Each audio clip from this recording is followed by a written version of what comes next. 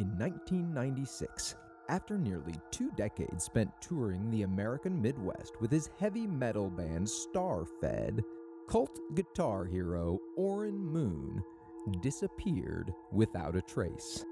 Despite dozens of distraught fans, the music industry barely noticed his absence, while law enforcement assumed Moon had simply fled the country or joined a religious commune. For nearly 2 more decades, the true story went untold. Then, in early 2016, a music journalist for National Independent Radio received an unmarked package that contained over 200 dated microcassettes with a handwritten letter that read, "This is the story of Orrin Moon. He was an amazing musician, a loving father, and the best demon slayer the world never knew."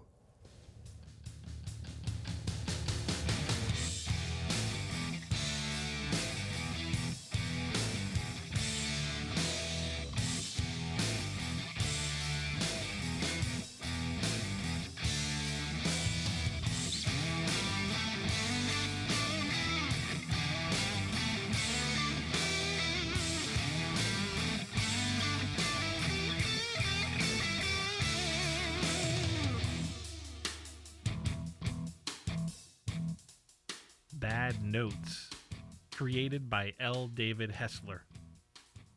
Part 4.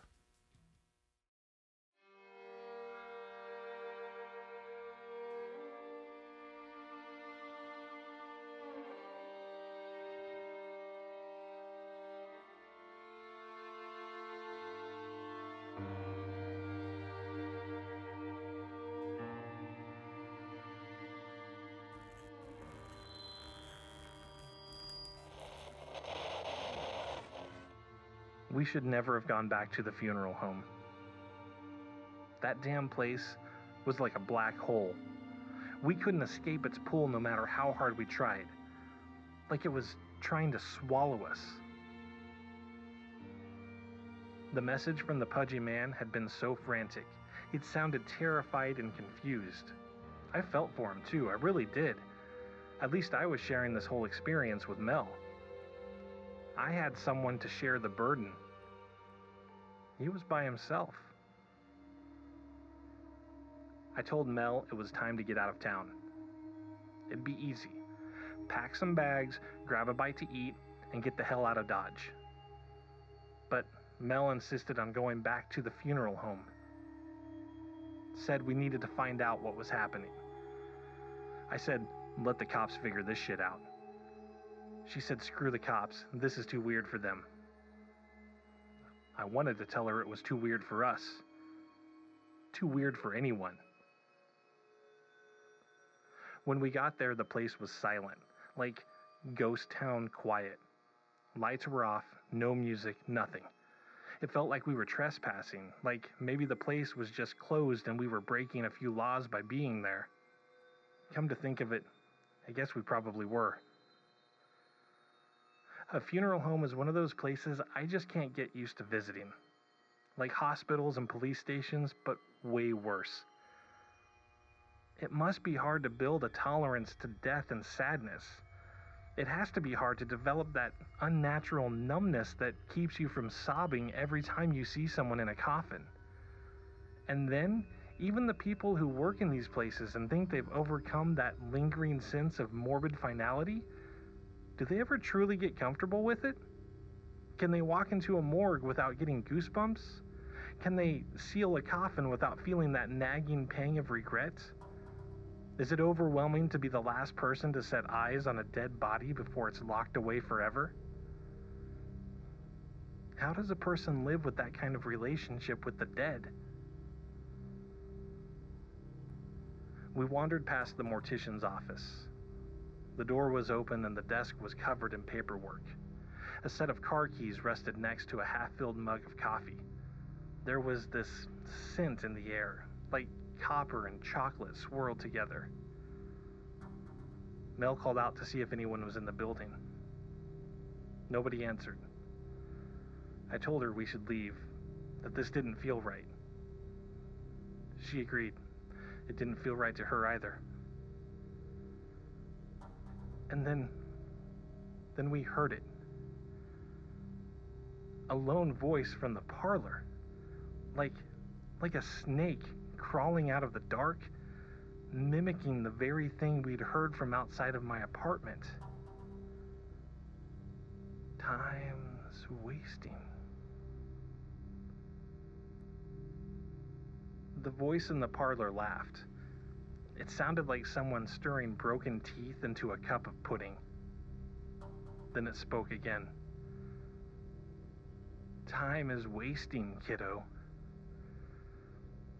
It was what the corpse of Warren Moon had said outside my apartment door. The parlor had been closed off with a sliding partition. I found a light switch in the hallway. It turned on the light in the parlor, but not in the hall. A slice of bright fluorescent light erupted from the bottom of the fake wood panels in the partition. Mel stood with her face nearly touching the divider. Her hand hovering inches from the handle used to slide it through the crack in the ceiling. She said, "Who are you?" "Friend or family," the voice said. "Family, friend. Time is wasting, my lady." Mel's eyes bulged and she yanked the partition open, flooding the hallway with blinding light from the other side. Sitting on the front pew in the parlor was the pudgy man we met at the funeral. His suit was still too tight, but that was the least of his problems. His throat had been slit from ear to ear. The collar and breast of his suit were soaked in blood. His arms were stretched out to either side of the pew as if he expected us to come and sit down next to him. At first, I thought someone else had been talking.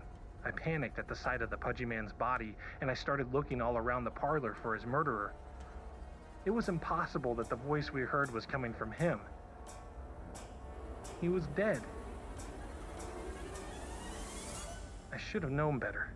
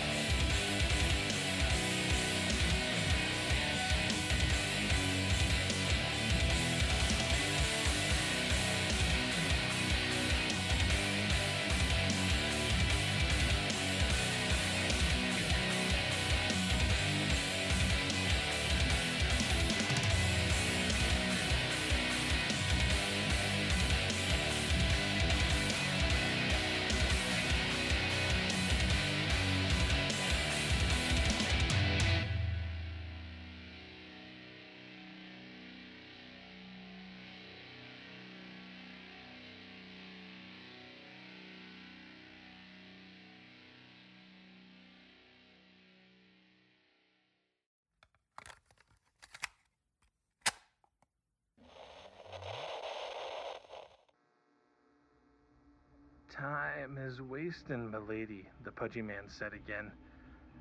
His lips moved like earthworms after a heavy rain, wriggling aimlessly.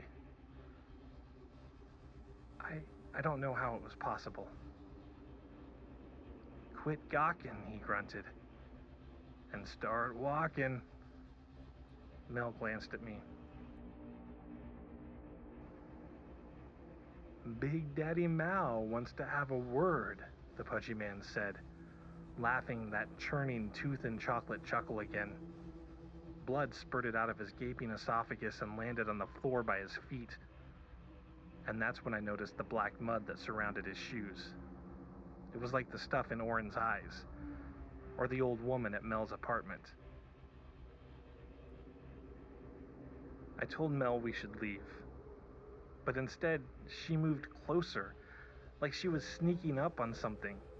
She moved, slow and deliberate, until she was only about a foot away from the pudgy man's motionless body. Look at this, she said, gesturing for me to come closer. I said, like hell. She pointed at the wound in his throat, and at first I thought she just wanted me to look at the size of the gash. But then I saw the sausage-like object protruding from his trachea. It was a finger. It was a finger, and it was moving. It looked rotten and skeletal, like it had been yanked right off another corpse's hand. It wiggled in the wet maw of the pudgy man's slit throat, like it was gesturing for us to come closer. Mel took out the bag of weed she'd taken from her apartment and regarded it for a few moments, as if silently bidding it farewell. Then she opened it and, using her index finger and thumb with surgeon-like delicacy, she pulled the severed digit from the pudgy man's throat. He was speaking as she did it, telling her again that time was wasting. But as soon as the finger was gone, his voice went away. Like she'd unplugged an amplifier. She dropped the finger into the bag and we watched in horror as it continued to wiggle and move on its own, turning and curling in handfuls of cheap marijuana. Mel stormed out of the funeral home, waving for me to follow. I stole one final look at the pudgy man's body before deciding this was the last time I'd ever be so close to a corpse. And it was true. I mean, until we left town.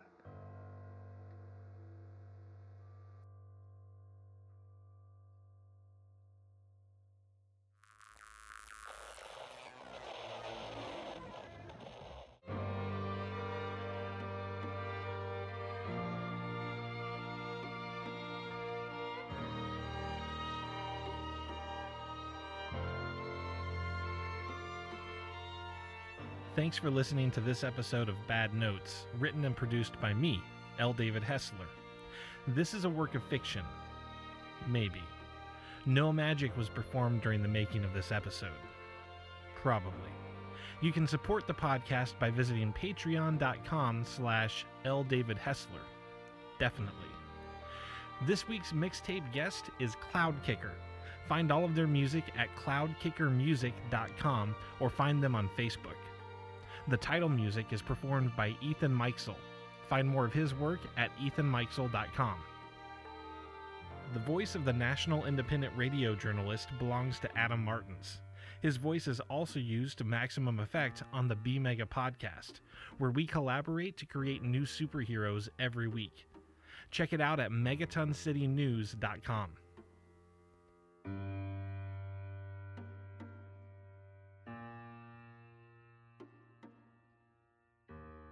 This episode of Bad Notes is brought to you by Orb Industries. Their organization works tirelessly to make your life better. But did you know that they also want to do the same thing for your afterlife? The Orb Industries Research Initiative is currently accepting volunteers for its After-Death Reconciliation Program. Your whole life was merely preparation for a better afterlife. Since Orb Industries refuses to share its website or physical address in public, there's a simple way to contact the research initiative. Stare deep into the center of a mid-autumn mud puddle and think about all the ways you could die. Choose one and whisper it into the water. Then sleep and dream.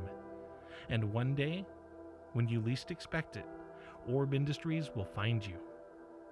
And they will take you.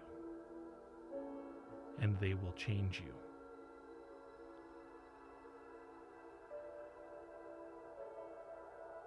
All volunteers must be 21 years of age or older, wizards and witches are not allowed, and Orb Industries is not responsible for any long-lasting side effects experienced by volunteers or their families after treatment. Orb Industries, bridging the gap between life and death.